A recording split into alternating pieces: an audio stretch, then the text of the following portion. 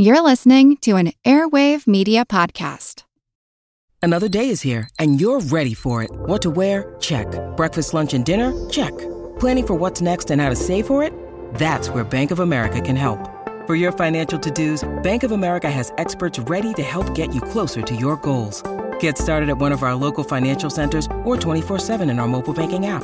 Find a location near you at bankofamerica.com/talktous. What would you like the power to do? Mobile banking requires downloading the app and is only available for select devices. Message and data rates may apply. Bank of America N.A., member FDIC. When you need mealtime inspiration, it's worth shopping Kroger, where you'll find over 30,000 mouth-watering choices that excite your inner foodie. And no matter what tasty choice you make, you'll enjoy our everyday low prices, plus extra ways to save, like digital coupons worth over $600 each week. You can also save up to $1 off per gallon at the pump with fuel points. More savings and more inspiring flavors make shopping Kroger worth it every time. Kroger, fresh for everyone. Fuel restrictions apply. Hi, this is Fritz Gilbert from the Retirement Manifesto, and you're listening to the What's Up Next podcast. Hi, this is Liz from Chief Mom Officer, and you're listening to the What's Up Next podcast. This is Jim Dahle from the White Coat Investor, and you're listening to the What's Up Next podcast. Welcome to What's Up Next, where your hosts Paul David Thompson and Doc G take the discussion on topics in the financial independence movement to the next level. Guest panelists share their opinion to questions that don't have clear answers to help you refine your path to financial independence.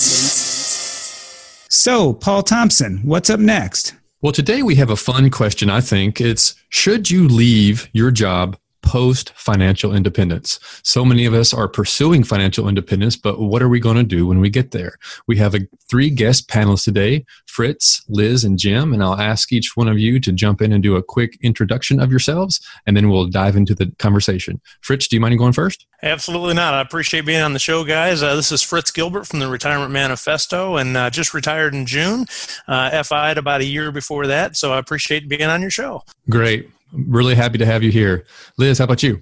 Hi, my name is Liz. I write at a site called Chief Mom Officer, and I'm the breadwinning mom of my family of 5.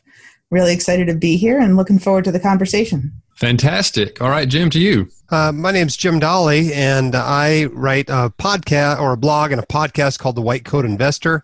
I suppose I'm financially independent starting about this year. Instead of quitting my job, I've got 2 jobs. So I both practice medicine and I run the White Coat Investor business, which is a blog, podcast, etc. And so I'm working as hard as I ever have, I think.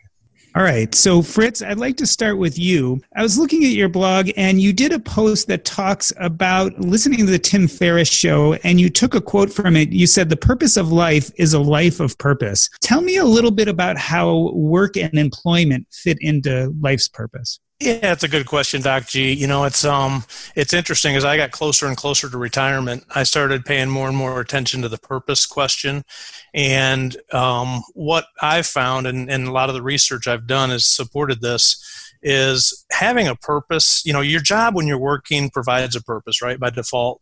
And I think a part that a lot of people overlook or don't think enough about as they're thinking about the RE side of FIRE is really defining the purpose that they're going to have in retirement. So absolutely, working does provide some level of purpose. The real joy of the RE side of it is you get to define your purpose, and it can be whatever it is that really gets you excited, which is a much more enjoyable lifestyle than having to have your boss define it for you. Yeah. So, Liz, this makes me think a little bit of one of your posts where you talk about finding your purpose at work. Is that something you think everyone can do? Can everyone find purpose in their job? I don't know if everyone can, but I think most people can, especially if they put some time aside to really reflect on the end result of the things that they're doing. So at least for me, I work in a very corporate world, so it can be easy to lose sight of the end result of your work when it feels like sometimes you just come in and go to meetings all day long and then go home and maybe go to some more meetings. But I really do like to reflect on the end purpose and goal of the work that I do and really make sure that both me and other people on my team that I work with really understand why we're doing the things we're doing, what kind of benefit it's bringing the business, our customers, other folks who benefit from the things we do every day. So I'm really passionate about making sure that people, as they're working, really feel like they're contributing something substantial to the world. And so, Jim, when I'm listening and thinking about purpose, a lot of times I pull in the term identity too, because I don't think you can really have purpose unless you have identity also. I was wondering with you, Jim, do you consider yourself a physician who has an interest in personal finance, or do you think of yourself more as a personal finance guy who happens to be a physician? Well, I think when you go to medical school and residency and spend a decade in your 20s learning how to do something, it becomes a very big part of who you are. It becomes part of your identity. So I still definitely identify as a physician. But I'll be honest, when I went from working about 3/4 time to half time this summer, that dropped off a lot more than I expected it to. So I don't know. There may come a time when I feel like a physician is just one of the things I did in my life rather than who I am. But for now, I still definitely identify as a physician. And when I talk to groups of doctors, I feel like those are my people. Yeah, Fritz, I was wondering the same question for you. Did you identify with your job, or was it something you were doing in preparation for finding greater purpose and identity? Yeah, that's an interesting question. I guess, I was in my business for 33 years. I was in corporate America, similar to Liz. I was on the aluminum side and did a whole variety of jobs from plant management to kind of North American management, got into a global role at the end. So because my role was changing a lot through my career, unlike a physician where you're kind of a physician, I was a metal guy, but I was doing a lot of different functions within that. So I never really identified that as my passion and purpose in life. It was a part of who I was, but it was always just a part. It was never really a sole identity or a really strong identity. It's just what I did for a living. Liz, I was looking at some of your branding for your website, and one thing you wrote is that you help working women manage their money. And again, this makes me think again about purpose and identity. Why working women? Why not just helping women manage their money? So I'd love to help all women, but I have a particular passion and focus for working women because that's what I am. So although I'm happy to help any woman, whether they be a stay-at-home mom or work part-time or what have you, with their money, I work full-time. So I don't identify as much with the folks who stay at home most of the time. And my advice may or may not be applicable to them. So, over the years, I've done a lot with my career, earning more money, rising the ranks in corporate America. So for me, that's a big part of who I want to help is other people who are like me or who are like what I was 10 or 15 years ago. Do you think for you that you'll ever want to be stay at home and not be quote unquote employed? Do you see that as part of your trajectory at some point? No, I don't. And that's just part of who I am. I've always been a crazy working person since I can remember earning money when I was very small, and I worked full-time and went to school full-time to work my way through college. I worked full-time and went to school part-time to get my MBA. So I've always been just a crazy working person who enjoys being busy. So I think that I could stay at home for a maximum a couple of weeks before going a little stir crazy. So speaking of crazy working people, Jim, I wanted to get your opinion on the FIRE acronym. I know a lot of us, we identify with the first part, right? The FI part, but not necessarily the RE. In fact, there's been lots of arguments in the blogosphere about that. What do you think of the acronym? Does it fit you? Does it fit anything you do? I don't know that it really fits me at all. But if you look at one of the Bibles of, the financial independence, retire early movement, it's your money or your life is frequently named. And if you look at one of the chapters in there, I think it's chapter 7, it talks about the purposes of work. And the first two, earning money and a sense of security, seem to come before you're financially independent. But there are 6 more purposes listed in the book after that. It's tradition, you provide a service, you're continuing to learn, it gives you some power, you socialize, it structures your time, etc.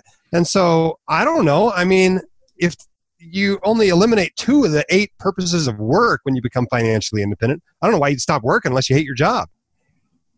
Fritz, that goes right to you. Why would you stop working unless you hate your job? Yeah, it's interesting, our perspectives, right? Because I worked for 33 years, and 6 months ago I RE'd, and I just saw a post. I need to find the source for it, and I apologize. I'm going to have a post coming out in a couple of weeks, and I'll reference the source. But there were some comments, and it was about FIRE and about the whole debate over RE and what it really means. And somebody said, I like the term recreational employment instead of retire early. And I kind of like that, because if you look at my case, I'm kind of employed. I'm doing my blog. I make a little bit of money on it. I work on a board of directors. I get paid for that. It's, a day every quarter or so, maybe a couple of conference calls, but it's recreational employment. It's employment that fits in with my lifestyle and frees me up. I this morning I was at a spin class, right? It's the middle of the week. Tomorrow we're flying out to Seattle. We've got freedom to do things with our lifestyle that's no longer constrained by work, even though I do have some recreational employment that I'm doing by choice. So, there are, as Jim said, a lot of other functions that work provides, but I don't think you have to have those provided by work. There are a lot of different ways that you can find to meet those needs: social interaction, a sense of purpose, etc. You can find those through things other than a formal structured workplace. And I'm a living example of that. That's how we're living our life right now.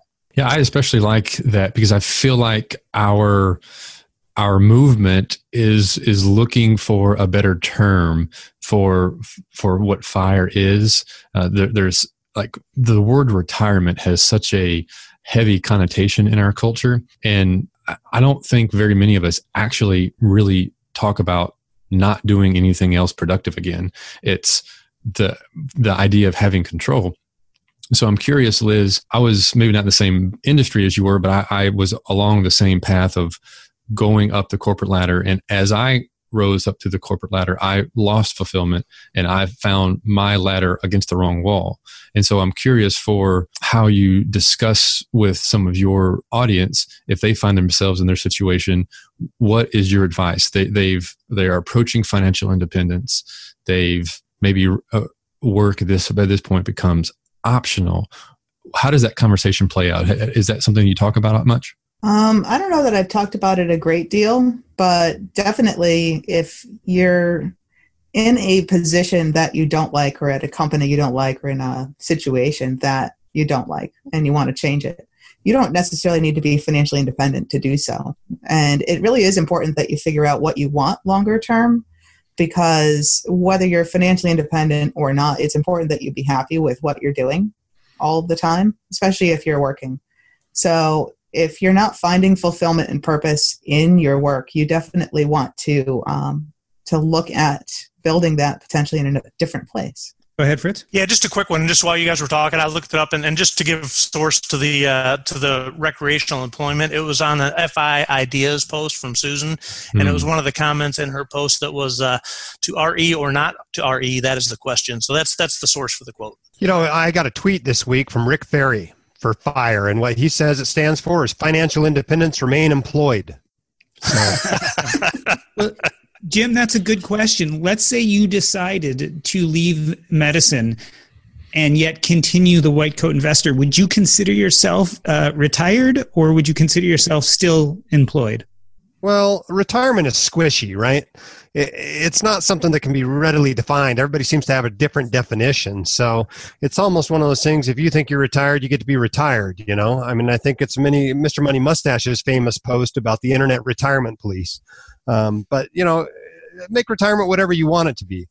In my case, I feel like I'm not done making my contribution to the world. And so I feel like there's a lot of service to do, both to patients and to, the white coat investor community, all these high income professionals that need some help with their finances. And so I don't feel like I'm even close to being done with that. And just because I happen to become financially independent earlier than I expected, it's no reason to quit with my life's work. There's a reason you call it your life's work. I think maybe it was Tim Ferriss that said, the goal isn't to get out of work as quickly as you can. The goal is to find what you want to do with your life and do that.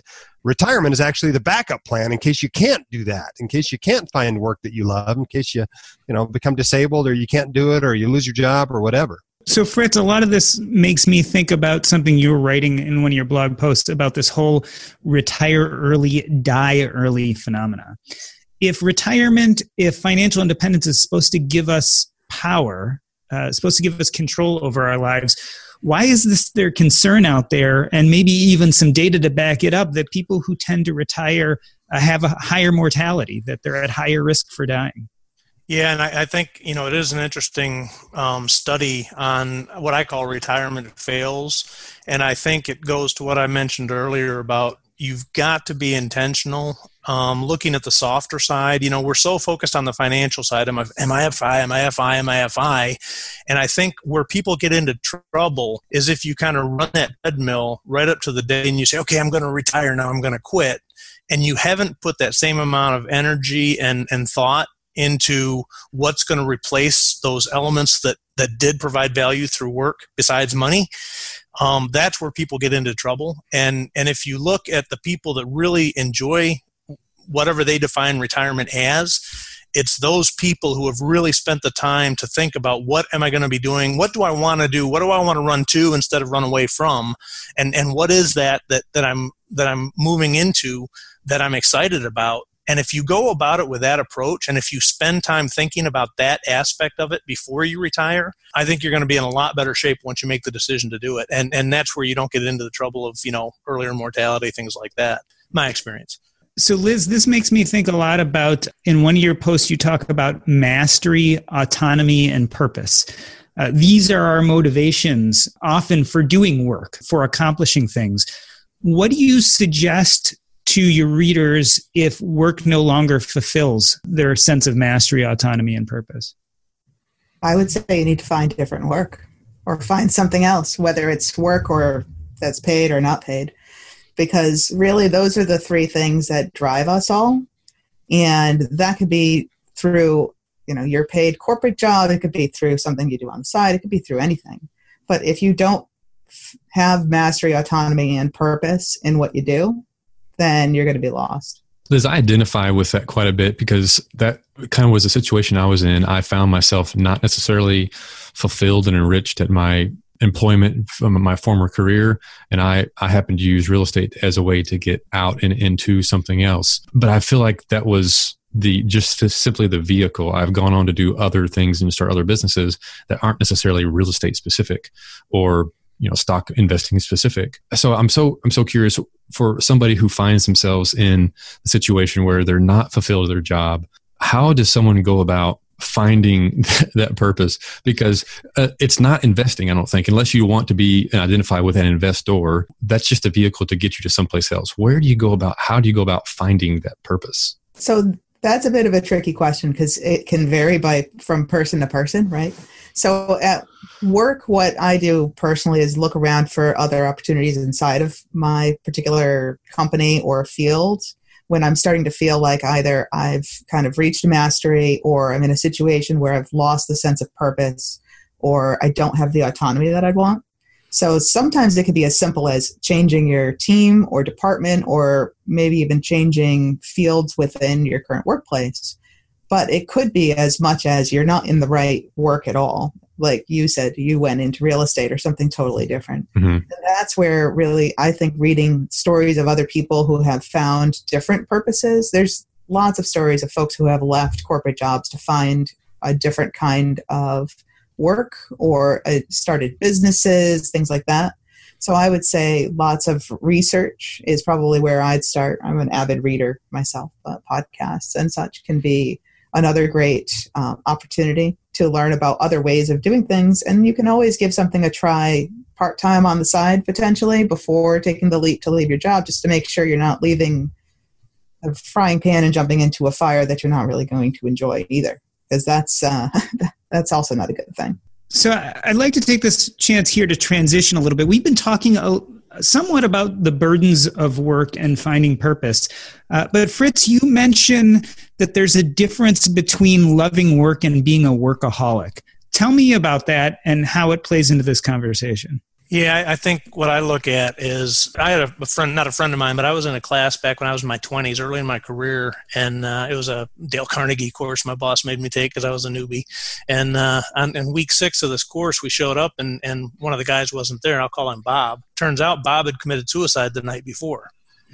and it still sticks with me, to this day. And the instructor said something that day that has stuck with me ever since, and I think it answers your question, or it goes to it.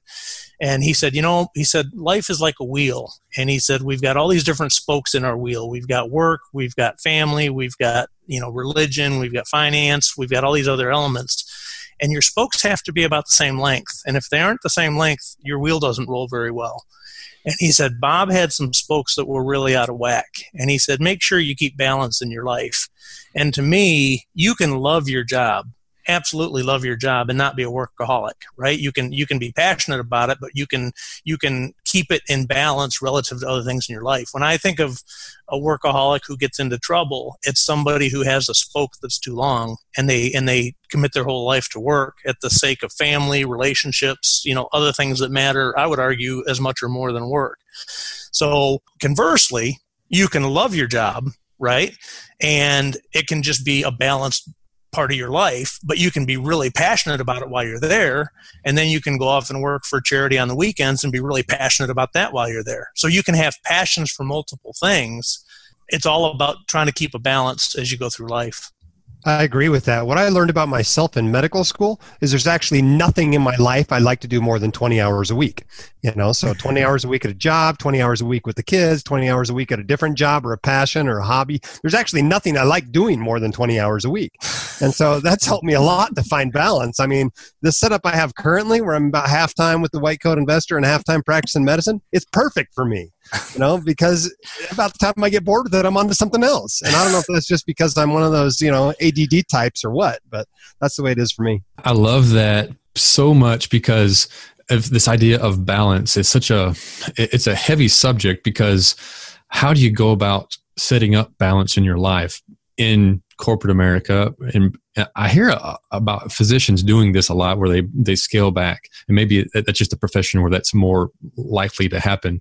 But my experience in a more of a corporate America job, maybe Fritz or Liz, you can comment on this, that is exceptionally hard to do. It's either it's a 1 or a 0. Yeah, and I'll jump in on that. My last job, I was in an international job, so I'd have to take off to Dubai and, be gone for a week. And it didn't matter what was going on that week. If there was something I had to be at in Dubai, I had to be there, right? My job had to take priority in most situations. And I missed countless birthdays, anniversaries, things like that.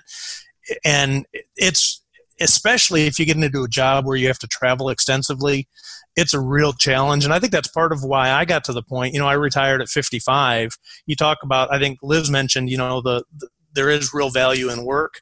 The problem is, as you get older, I think it's easier to get burned out because you've had that mastery for 10 years, 15 years now, and you're no longer motivated by that mastery, and yet you're still flying off to Dubai for a week, right? So I think it's really, depending on the type of job you're in any job, not just corporate America. I think, doctors can have the same problem, and any other profession can have the same problem.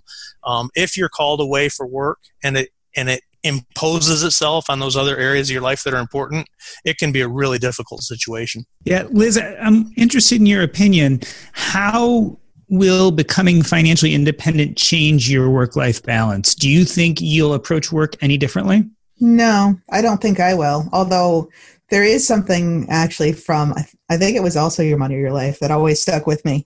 And it was the story of a guy who, as he was approaching financial independence, would go into work, and he was excited about working because now he could finally just say whatever he wanted without caring about the consequences. So he didn't need to worry about who was political with who and whatever. He could just do what he felt was right.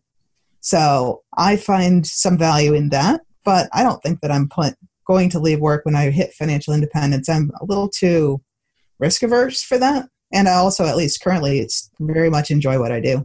This episode is brought to you by Range Rover Sport. Range Rover Sport leads by example. With a visceral, uncompromising, and dramatic feel, this car helps you rise to the occasion. How does it do that? Range Rover Sport has powerful on-road performance and commanding all-terrain capability by combining assertiveness with signature Range Rover refinement. This is the car that redefines sporting luxury. The new Range Rover Sport features advanced cabin technologies such as active noise cancellation and cabin air purification, purposeful cockpit-like driving position and award-winning Pivi Pro infotainment is at the heart of the experience and provides intuitive control of the vehicle systems. Design your Range Rover Sport at LandRoverUSA.com.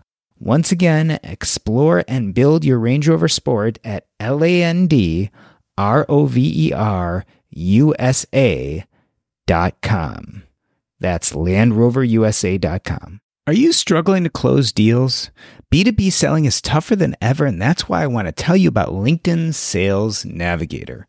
LinkedIn Sales Navigator is a sales intelligence platform that helps professionals effectively prospect and engage high-value customers, drive higher revenues, and increase sales performance. Sales Navigator helps you target the right buyers, surface key signals such as job changes or which accounts you should prioritize, and shows you hidden allies so you can find those buyers that are most likely to convert. Fueled by LinkedIn's 1 billion member platform, Sales Navigator gives you the most up-to-date, first-party data enabling you to unlock conversations with the people that matter. Right now, you can try LinkedIn Sales Navigator and get a 60-day free trial at linkedin.com/earn. That is linkedin.com/EARN for a 60-day free trial. Let LinkedIn Sales Navigator help you sell like a superstar today. Just go to linkedin.com/earn and get started. That's the word I used to use when I was in corporate America, was risk averse. And that was, I found out, was code for me being afraid to take action. Is that something that you associate with, or are you actually risk averse and you enjoy the employment? I mean, once you hit financial independence, you don't actually do it for the money anymore. So would that influence your behavior at work at all? Well, let's just say I've been through 2 market downturns and the near death of my husband 6 years ago. So okay. I have some reasons to be risk averse and prefer to have kind of, a larger buffer than some others would be comfortable with. I'll go back and want to pull on this thread if you allow me. For me, the whole point of investing is to replace my income that I'm having to exchange my time for money anymore.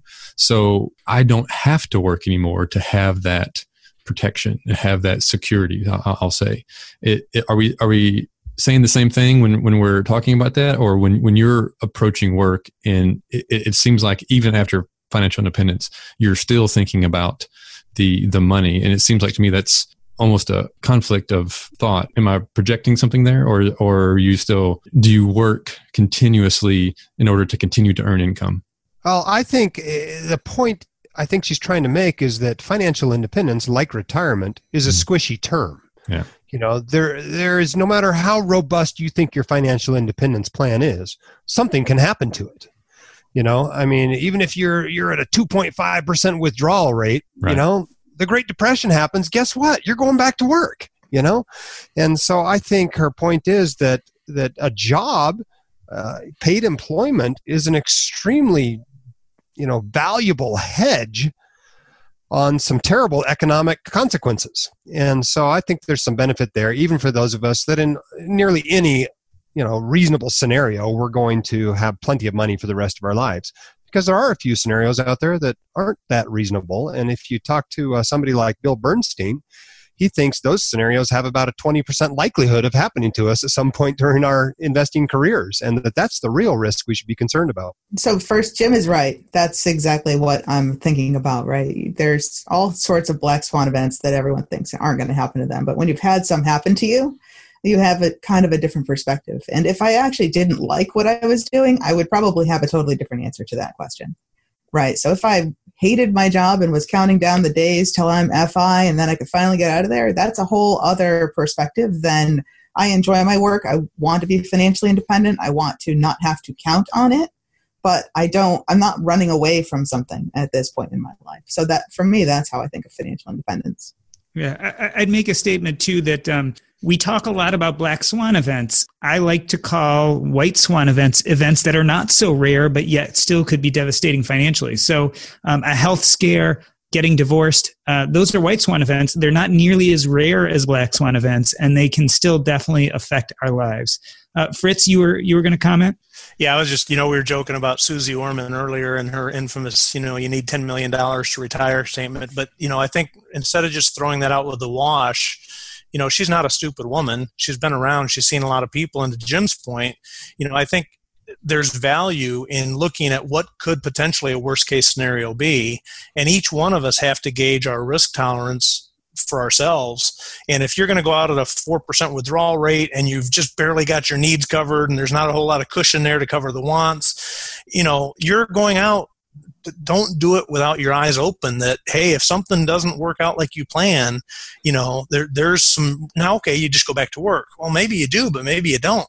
Maybe by then you're 60 and you're not really employable anymore, right? So I think this whole aspect of risk management and personal comfort with risk is a really important topic for the FIRE community. And as you're younger, you probably don't tend to view risk. Liz, unfortunately, has seen some horrible situations up front with her husband. And Liz, I'm glad you made it through that. But, a lot of people might have that in their future, but they underweight the potential of that. Now, at the same time, you can go too far and you can keep working until you're 70 and have $20 million and you're still working and sacrificing your other life. There's a balance to everything, just like this wheel concept. There's a wheel balance approach to risk, but don't underestimate, the potential of things could go wrong.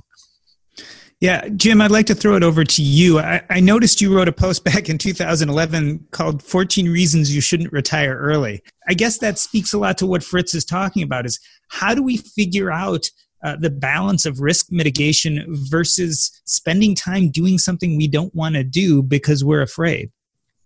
I probably should have never written that post. I think that post is responsible for the origin of the Physician on Fire blog. But,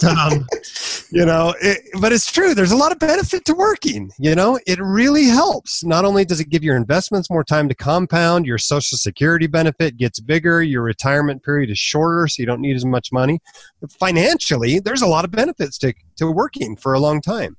And so I think there is something to be said there for that, to finding your job and creating your life in the way you want your life. For example, I talk to these people that want to retire, and they're like, and I ask them, well, why do you want to retire? Well, I want to travel and I want to spend time with my kids. And I hear these things and I'm like, well, I'm already doing that, in October, I went on 4 trips. This month, I spent a week in Florida with my kids. Next month, I'm going to spend a week in Mexico. I'm already traveling as much as I want. I don't want to travel anymore. And if that's still compatible with not only one job, but 2, I see little reason to stop working so I can travel more. You know what I'm saying? But that life wasn't just dropped in my lap. I made decisions along my way to create that life. I got offered the opportunity to, be the medical director of my emergency department. I was offered the opportunity to be the chief of the medical staff of the hospital. I said no to those things because they weren't compatible with the life I was trying to create for myself. And so I think that's part of it as you go along, and it's definitely easier in some jobs than other.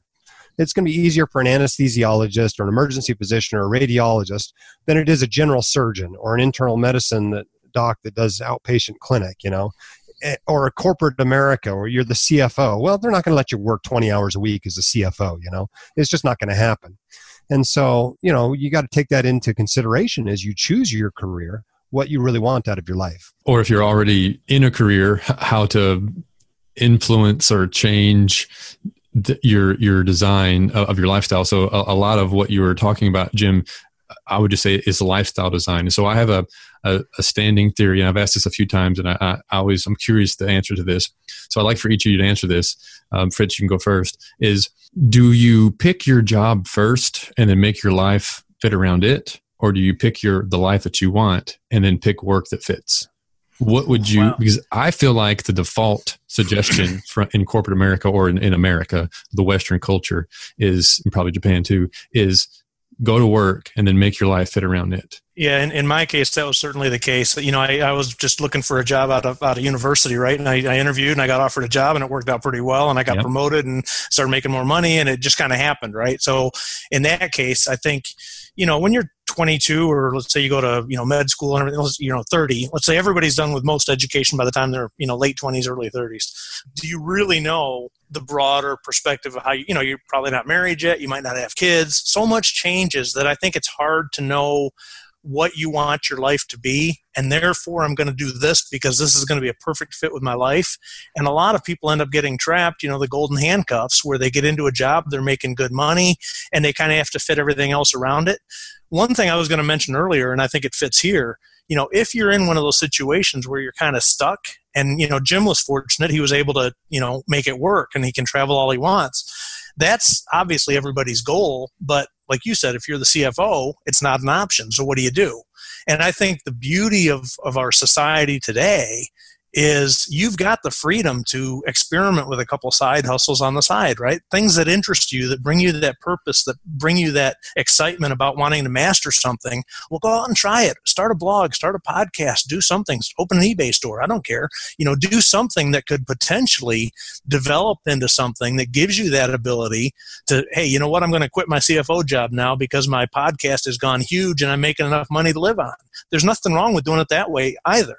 So there's a lot of different ways to skin the cat. Same question to you, Liz. So kind of like Fritz, I think that when you're right out of college, you don't really know what you're going to do.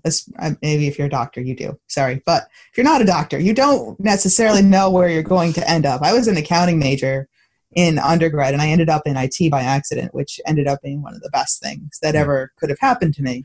But over the years, right, I've had opportunities, like Jim was talking about, to better design my lifestyle by joining a different company or different teams when I end up in a situation that I don't like for one reason or another. Whether it's just the team's not working out right, or the particular work that I'm doing isn't fulfilling anymore, or the demands of that particular job aren't in alignment with what I want for my lifestyle. So I just think it's a constant process of tweaking your work and your life and especially as your life changes in ways you're not going to be able to anticipate when you're in your early 20s, to try to find that balance over time. And like Fritz mentioned, not get stuck in the golden handcuffs where you get too stuck and you can't change. I find it ironic that you guys think doctors are somehow immune to this. It's actually a bigger problem for doctors, right?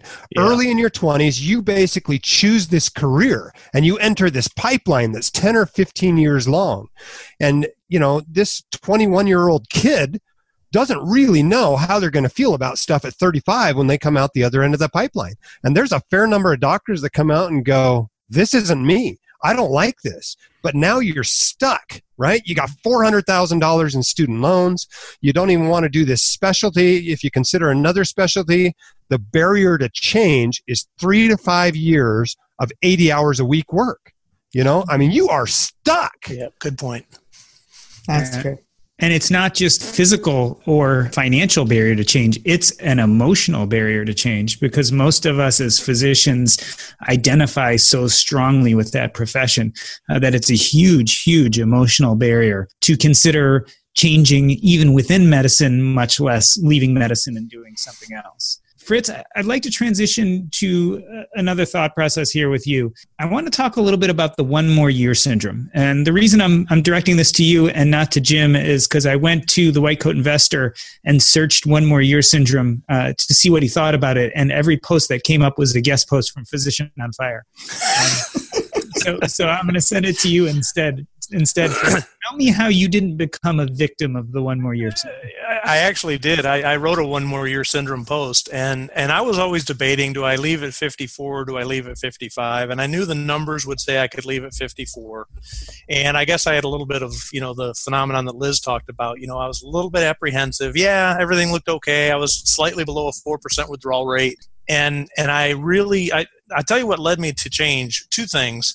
One was I had an uncle who retired early, and I was talking to him at a wedding, and he said, Fritz, let me just tell you something. He said, if you're on the fence, put in 1 more year. He said, because you're at your peak earning years right now, and if you leave, you'll have to work 5 years more doing something, consulting or whatever, to make the amount of money you could make 1 more year at the peak of your earnings. So, if you're a little bit hesitant, put in the extra year. That was the first piece of advice. Second piece of advice was a friend of mine was getting ready to retire, and he was kind of on the fence. I told him what my uncle said.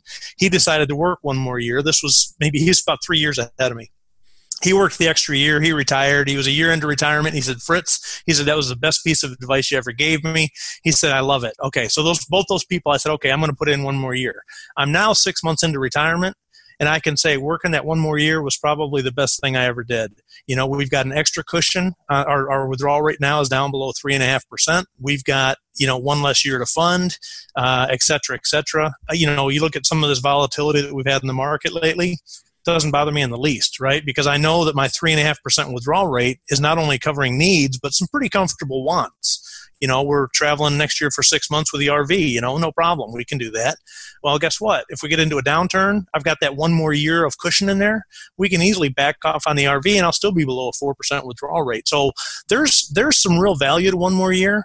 I think where people have to be careful is to do one more year and then one more year and then one more year and then one more year, because they get this fear of they're just not willing to make the jump, right? So there's a balance, but one more year is not a bad thing if you're not quite sure. Yeah, Liz, I'm wondering with you, because it seems like your identity is very tied up in work, will you recognize the one more year syndrome if it comes at you? Do you think you'll recognize ever a point where you're like, okay, now it's time to leave? I would hope so. I'm a little bit younger than Fritz by, 1 or 2 years or so. So for me, it's a little bit farther away and a little bit squishier when that point would come.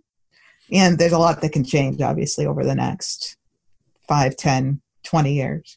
So I hope that I will, because I've done a lot of reading about it, especially on, Fritz's site, and I guess from Physician on Fire, too. So it's hard to know until you get there, would be my answer to the question. So, Jim, Fritz was making the point that if you're not sure, you might as well work one more year. Do you agree with that? Is the one more year syndrome an issue? If you're unsure, should you just hang in there and grind it out, or is there a point where you just have to take the plunge and see what happens? I think it really comes down to what you want to do with your life. I don't think, there are times people just hate their job and they want out and they're not quite sure they have enough, or maybe one more year does make sense. But I think most of the time the goal is to figure out what you want to do with the rest of your life. And if that does not involve this work, I think you ought to try to get out of that work as soon as possible. That might mean going to some more paid work if you're not sure you have enough yet, or it might mean just retiring and spending a little bit less money. But I think the focus should be on your time. That's the resource that's really limited here, is our lives and our life energy. It's not money. If you need more money, there are ways to make more money. It usually does involve trading some of your time for it, but it doesn't mean you got to stay in a job you don't like. Fritz, you've now been out of work for a while. You've been retired. Is there anything about work you're missing? Anything that you didn't realize you would miss once it was gone? It almost is hard to say this, but really not. I have this transition to retirement. I've spent so much time thinking about it, and in the last year and a half of my blog before I retired, I was probably writing 80 to 90% of my posts on the softer side of retirement planning. So I'd really spent a lot of time thinking about this, and I absolutely love it. Sure, the people are nice, but you know what? I still keep in touch with a few of the people. The people that I really had friendships with, the guy, I'm in a friend's cabin right now. That guy used to work for me, right? He bought a cabin up here. He rents it out. It's a rental income. He's got good hustle, and we stay close. He comes up here, we get together, we have lunch. The people that you want to keep in touch with, the relationship side of business, I think is what most people think they're going to miss the most. There are a lot of ways to have relationships without having to be dependent on the work. And we've basically replaced a lot of that relationship value with friendships that we've made in our retirement community. So I think we've done a pretty intentional job of looking for those aspects that work provides and finding ways to get that same nurturing in our retirement lifestyle. And I really can honestly say today, I struggle to think of something that I miss from work. I absolutely love being retired. It's a wonderful lifestyle to have that kind of freedom. We've worked 33 years to get here. We're finally here, and it's better than I thought it was going to be. And I thought it was going to be pretty darn good. So, no, retirement's great in our situation. We're great. I'll throw that question back at you another way, Fritz. If you could have accomplished that in 5 or 10 years instead of 33 years, do you think you would have felt the same? And I know it's a subjective question. It's hard to know exactly, but a lot of people are seriously considering facing that very decision within 5 or 10 years, following a lot of the tenets of financial independence. They can pull that off. Do you think you would have felt the same way? Yeah, that's a good question. I've thought about that a lot. Obviously, I'm an older fire advocate, right? I'm 55, so I'm right on the borderline of, oh, you're not really fire. You just retired a little bit early, right? But I still consider myself fire, so what the heck? The retirement police can come after me. But, I've thought about if I could have retired at 45 instead of 55, would I have wanted to do that? And I really, looking back, other than, you get stuck having to do the Dubai trip and you miss a birthday or whatever. Kind of like Jim, when I was working, we were very intentional. We traveled every year. I took all my vacation time. I had a ton of frequent flyer miles. My daughter's been all over the world. We were really intentional on trying to make sure we enjoyed life as we lived it. And I think that's a word of caution I would have for people that are so obsessed on getting to the finish line, or the starting line, as I call it, that they don't enjoy the journey. Hey, you might end up with cancer and be dead in a year, right? Enjoy the journey as you go. And now looking at it and saying, okay, do I regret not retiring 10 years earlier? I really don't, because I enjoyed the journey as I went. And now we're so secure in retirement that I think I'm enjoying the retirement more than I would have if I would have retired 10 years earlier, because we've got that much more cushion. So there's no stress now that we're in retirement. So in my situation, no, I'm totally content, but I can appreciate people that are like, I'm going to get out at 35. Hey, more power to them. But in our case, I think we enjoyed the journey, so I have no regrets. Yeah, Liz, I think you're a great example of someone who is enjoying the journey. And I think when you talk about work, you do it with a joy and passion. Once you reach financial independence, would you do the same job for no money? If your job disappeared and you could volunteer to do it, would you keep doing it? That's an interesting question. I probably would, but not for as many hours as I do right now. Yes, because I really enjoy the kind of difference that it makes. And it's, at least for me, it's really that purpose that keeps me going. So I think if I ever lost that kind of purpose, then I don't know that I would stay working where I do. But I probably would, but maybe not, 50 hours a week of time. So Jim, let's say that I, as the retirement police, actually had some power, and I bequeathed it onto the retirement community that you could no longer make any money doing work. What would your life look like? You could still do all the same things. You could still be a doctor. You could still run your personal finance blog. You could still run the White Coat Investor empire, but you wouldn't be able to make any money at it. Would you be doing what you're doing today? Well, I think my readers would really appreciate that, because there'd be fewer banner ads on my site. So that's not all bad. To be honest, though, I've learned that money does motivate me. It motivates me to make money, to get paid, etc. And so at times when I'm not feeling super, excited about my mission, knowing that I'm getting paid to do it gives me a little bit extra motivation. And so would I practice medicine not getting paid at all, even though I don't actually need that money? I don't know. That's a good question. I've looked into some of these homeless clinics kind of things where you basically volunteer your time, and that kind of practice isn't super appealing to me compared to the practice I'm in now. But as little as I need that money, I don't know that I would do it without the money. And that's just because sometimes I do have to, not do something I want to do. Because of that, it's usually something that comes up after the clinical schedule's made. For example, friends are going out to dinner. Oh, I got an evening shift, and so it's nice to know that at least I'm being paid for going. The other thing I've noticed, and particularly as I go around the country doing speaking gigs, if I speak for $500, people don't value it very much. Whereas if I charge them $5,000, boy, they're lined up out the hall. They think it's great. I get a lot more comments that it's awesome. If you don't charge people for your work, they don't seem to appreciate it that much. And so I think there's some benefits to continuing to make money. Plus, it allows me to give more away.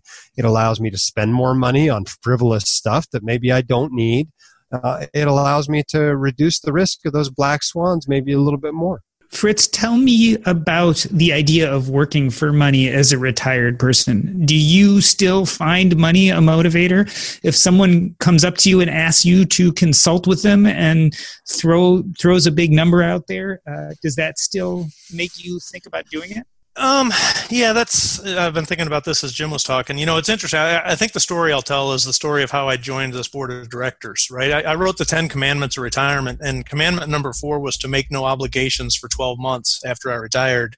And that was based on a lot of my friends who said, your phone is going to ring off the hook. I was kind of a subject matter expert in this metals field where I was, and a lot of consulting opportunities, a lot of companies that know me, I've been all over the world, et cetera. So, and sure enough, my phone rang off the hook, and I just said, no.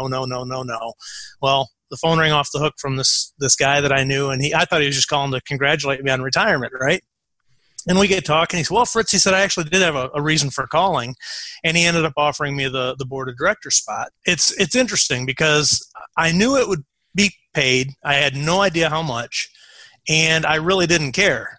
Money wasn't the motivating factor. So I got off the phone. I said, let me think about it. I'll get back to you. So I talked to my wife, and I said, you know what? I said, this is something that I'm intrigued in because it let me use my expertise in a very non-invasive way. We still had our freedom that we had earned, but it allowed me to look at a very senior level perspective over this company and give guidance based on my 30 plus years of experience. And it would be kind of fun. How cool is that to be on a board of directors of a legitimate international business? I'm going to do it. Had no idea what the pay was. I didn't care. I would have done it for free. I hope they don't listen to this because they pay pretty well. But it was not motivated by money at all. So I think the joy about being truly FI is the work you choose to do is not motivated by money. Money is like number 10 on the list of your criteria. And if it's there, like Jim says, hey, why not? Money's good. I'll take it. But it's no longer the determining factor, on at least with the board example. It wasn't the deciding factor of why I took the position. Okay, I'd like to take this conversation full circle and bring us back to the original question that we asked, which is, should you leave your job post financial independence? And be thinking about this in the context of the audience who's listening to this. I would like for each of you, starting with Liz, to chime in on what your takeaway advice would be for our audience when they're thinking about should they leave their job post financial independence. Liz, what are your thoughts? So my first thought is that if you don't enjoy your job, you should leave it before you achieve financial independence and figure out what on earth you want to be doing and go do that. In summary, find your mission and fulfill it. I like that. Exactly. I like that. Exactly. Find your mission and fulfill it, and you can do that whether you're financially independent or not.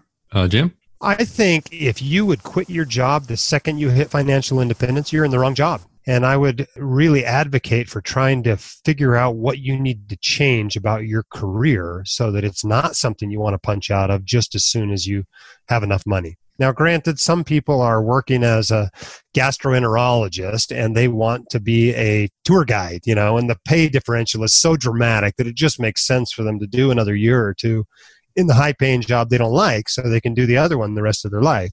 But I think in most scenarios, there are ways to create your ideal life prior to becoming financially independent. Yeah, like becoming that scuba instructor in Costa Rica that has a fixed income that you can only make something like $6 an hour. You're going to have a hard time getting there unless you make some planning up ahead of time. But if it's your mission, it's your mission. Go ahead. It's interesting you mentioned that because I have a residency classmate. He's an emergency physician. His wife is an emergency physician. They punched out and went and they were scuba instructors on Roatan for a year. And I always tell him he has the most interesting career of anybody I know because he's done all kinds of wacky things like this. He was almost ended up in Libya with Doctors Without Borders. But he's just not afraid to do, these dramatic changes in his career from time to time. And I'd encourage people, if they're not happy in what they're doing, to really consider making dramatic changes like that and figuring out what you want to do. And interestingly enough, they're now both back in kind of standard emergency medicine kind of jobs. But they had that year where literally they went out on the boat every day and went diving and maybe took care of a few friends in the bar in the evening. Yeah, that points out this idea of these mini retirements. So far, we've been talking about retirement almost as a binary decision, but that doesn't necessarily have to live into that. I think Paula Pant talks about that short-term retirement, and then you go back to work later on. That's an interesting concept we haven't really touched on. Thanks for bringing that up. Fritz, how about you? What are you thinking here? I think what I would encourage people to do is really focus on the I in FI. It's the financial independence. You've gotten to a point now where you have independence. So it's your decision. You don't have to work. Make sure you're there. The one more year thing we talked about earlier, make sure you're there. But if you're truly, truly there, go where your heart leads you. If you love your job and that's fine, keep working. You don't have to RE. But if you want to try something different, you've got the independence to do it. So I would say, take a couple weeks. If you're still working take a vacation and don't check your emails. Don't answer your phone. Say, hey, I'm going to disappear for a while, and really think about what do you want your life to be, because now you're independent enough that you can design your ideal life. And shame on us if we don't take advantage of that after working so hard to achieve FI. So it's an individual decision everybody's got to make. We decided to legitimately retire. Okay, board job aside, 1 day a quarter, no big deal. And we love it. So for us, it was great to RE. For others, maybe like Liz, you know what? I love my job. I'm going to keep working. Either one's fine. You're independent. You can make your own decision. So what I'm hearing from you is that I should just go ahead and just throw away everything I'm doing, retire, and get in that RV like I've been talking about doing, and just take off, right? Is that the message? If that's what you want to do, that's what I'll see you out there on the road, because we spend a lot of time in the RV, and it's a great way to live. So if it calls to you, listen to that. Listen to that inner voice, right? Let's bring this all around. And in closing, I want to give each of you a chance to promote each of your channels. And I want to ask you, what is up next in your lives, something that you're working on that is interesting that you might want to announce or share with the audience? Let's start with Liz. Where can we find you, and anything brewing new in your life? So I write at chiefmomofficer.org. So it's a site all about money, work, and financial freedom. And what do I have coming up? Whatever I'm interested in writing about, but it will be on one of those three things. So more articles to come on those three things. Yes. I love it. Okay, fantastic. Thanks for coming out today. Fritz, how about you? Yeah, thanks. First of all, for being a guest on your show. It's been a lot of fun. I like the panel approach, and I've met Jim and Liz at FinCon, so it's neat to be on here with them. I write at the Retirement Manifesto, and my byline is helping people achieve a great retirement, and that's really what I'm all about. It's about being intentional to design the retirement that you want to retire to. Two things, I guess, that are coming up. Short term, I'm writing a post right now that'll come out probably mid-December, why we chose to fat fire. And I talk about fat fire versus lean fire and the trade-offs, and in our case, we did go the fat fire route, and we're pretty happy with the decision. So that's short term. Longer term, along those lines, though, in 2019, we're planning the Great American Road Trip, and we're going to drive from Georgia out to Seattle to see my daughter and our soon-to-be granddaughter. She's actually in pre-labor today. So by the time this airs, my granddaughter will hopefully be on this earth, and we'll be out there tomorrow to visit her, but we're going to be driving cross country for a couple months next year, and I'll be doing some stuff from the road. So look forward to that in mid-19. Wonderful. Thoughts and prayers for your family on that, and Thank you. All the best. Fingers crossed. Jim, how about you? Well, I run the White Coat Investor. The whole purpose of this site is to promote financial literacy among high-income professionals like physicians, dentists, attorneys, etc. And so what I've tried to do over the years is to, in every medium, whatever medium you prefer, I've tried to hand you this information in that medium. So there's a blog, there's a monthly email newsletter, there's a podcast, there's a forum, there's a Facebook group, there's a subreddit, there's social media feeds, there's a video cast, there's a book, there's a live conference. So I've mostly tried to package up the same information into a bunch of different formats. And so I don't know that I've come up with a new format to do in the next little bit, but I've got a couple of books in the works, and hopefully we'll see some more online courses. We had a lot of success with my first one this year, which is called Fire Your Financial Advisor. But perhaps the biggest thing we've got coming up is WCI Con 20, which will be in March 2020. We're planning on doing it in Las Vegas, and by next summer we'll be trying to let people sign up for that. But hopefully we get the details in place before then. Okay, so that interview was, I think, one of the more engaging interviews that we've had so far, Doc. And I think the reason that is because it is at the heart of what our movement is all about, and this concept of retirement. And there are so many implications to that word that I think you see people weighing in on. And I really liked the points of view, which were all similar but slightly different, where I think the thing I took away from the most was the weighing of making sure that your current financial situation is taken care of while also trying to find employment, a way to earn income that fulfills your mission. It's funny because we had three different viewpoints. You had Fritz, who retired very happy with it and was ready. You have Chief Mom Officer Liz, who sounds like she's not going to retire anytime soon. And then you have Jim, who I think toggles his different environments, whether that be personal finance, blogging, the White Coat Investor, versus being a physician. But he's more of a gray area, I feel. But funny enough, they all seem to say the same thing. Mostly it's about power. Your employment doesn't necessarily have to be the source of your power, but it can be the source of your purpose and identity, but doesn't have to be. So they all were looking for purpose, identity, power, control over their lives. But for some of them, that meant staying employed, maybe staying employed forever. And for others, that meant, finishing work and moving on to controlling their time in other ways. The point being is that you don't just stop. You don't just declare a single day retirement day and then your world ends. You still continue to do forms of work. You still continue to strive to accomplish things. Whether you do them for money or not really depends, but you have much more control over whether you require money for those activities or not. And maybe that's the biggest difference. That is the key, I think, is control. It's what Fritz was talking about, the word independence.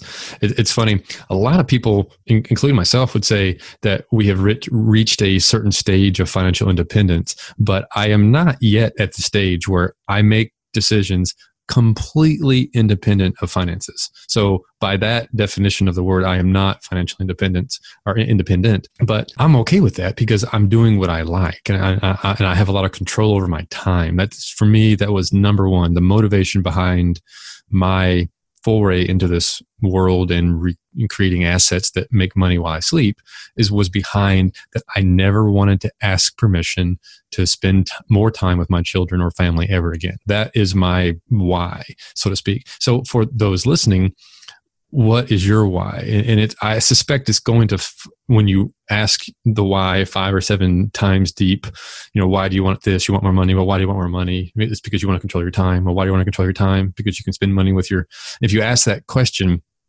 5 or 7 whys deep, it will probably come back to fulfilling a purpose or spending more time with the people that you love. I think that ends up being the common mission that we all boil down to sooner or later. And when you can control your finances to the point where you don't have to ask a boss permission anymore, you may still have a boss, that's fine. But you have, at any point, you have that concept of screw you money where you can just say, you know what, if things aren't going the way you want, you can just say, I can walk away. And I maintain that makes you, in many cases, a better employee, because then you're talking from a position of service to the organization that you're making money for, and that makes you a better employee instead of being a obsequious kind of person that just is so afraid to and is acting out of fear. That's what I want to avoid, is ever having to act out of fear, act out of control instead. Yeah, I think it's a good point. Jim Collins talks about FU money. I like to look at it in terms of trigger events. So I think you need enough money so that when you hit certain triggering events that make work not enjoyable anymore, that you can extract yourself from it. And that's different for every person. So a triggering event for one person might be having to move to a different state, or maybe it's having to travel more for work, or maybe it's that now work requires them to come in on the weekends. So FU money, trigger events, it's all still about control and being able to, direct which way the ship maneuvers. But it also brings up an interesting question of whether our language doesn't really accommodate this phenomenon that we talk about so much. The problem with the FIRE acronym is it's so darn catchy. Basically, I don't think we're ever going to drop that acronym, but most people really think the RE part about it is not accurate because most of us are not truly retiring. We continue to do work of some kind, whether we get money for it or not. It's just more passionate, purposeful work. Even Fritz is still probably getting somewhat of a wage by sitting on that board he was talking about. Mm-hmm. So for his blog. Maybe the answer to all this is that it's the language. It's not whether you retire. It's not whether you leave your job. It's that our language doesn't accommodate what most of us in this community are struggling through right now. It seems like we need a better, clever, either acronym or word or concept that we have yet to define. Maybe we can have somebody from the audience, or have the entire audience jump in, either on our Facebook group or through a voicemail we set up, where playing with this idea of what term should we be using instead of retire early, because it has, or is there a better term? Are we asking the right question? Is that term getting in our way from having conversations? Because this debate on what that means goes back and forth. And I would like to almost move on from the conversation and say, well, let's talk about the real issue, which is living the life that you want. That's what we're really talking about, right? Yeah, that might be what's up next. All right. Well, this has been the What's Up Next podcast. On behalf of myself, Doc G, and my co-host, Paul Thompson, we'd like to thank Fritz from the Retirement Manifesto, Liz from Chief Mom Officer, and Jim Dahle from the White Coat Investor. That's a wrap. Usually have a blooper reel at the end, just for fun. So anything you say here can be recorded. Oh, great. Yeah, we should put that in on the front end. That's right. How's retirement treating you? I love it. Absolutely love it. It's better than I imagined. And I imagined a lot, and it's even better than that. So I've got no complaints. But I just want to cut her off. I just want to you can feel free to cut me off. Right? Just jump right in and be like, hey, shut up. I got the rules. You nailed it, but we had a little bit of background noise from Jim when he was adjusting his mic. No problems. Let's just try that one more time. Jim. Man. Lag, and it's a What's Up Next podcast. So if you don't mind trying that. Sorry, that's the next up. Sorry. That's fine. We're new. No one's heard of us. Does that. Yeah. We should just call it What's Up. I mean, beat Fritz. I'm humiliated. Well, I got a blog post coming from my 14-year-old tomorrow morning. So there you go. Maybe I should have my 15-year-old react to it or something. Yeah, that's right. Got to get that IRA funded. There you go. Mm-hmm. Jim's making me wish I had staff members to delegate my work to. I'm going to have to go listen to some of the other ones. I like the format. It feels really good to be productive, but a lot of the time it's easier said than done, especially when you need to make time to learn about productivity so you can actually, be productive. But you can start your morning off right and be ready to get stuff done in just a few minutes with the Inc. Productivity Tip of the Day podcast. New episodes drop every weekday, so listen and subscribe to Inc. Productivity Tip of the Day wherever you get your podcasts. That's Inc. Productivity Tip of the Day wherever you get your podcasts. Tech moves fast, so keep pace with the Daily Crunch podcast from TechCrunch. With new episodes every day, this podcast will give you a quick overview on everything you need and should know about startups, new tech, regulations, and more. Listen to TechCrunch Daily Crunch now, wherever you get your podcasts. That's TechCrunch Daily Crunch, wherever you get your podcasts.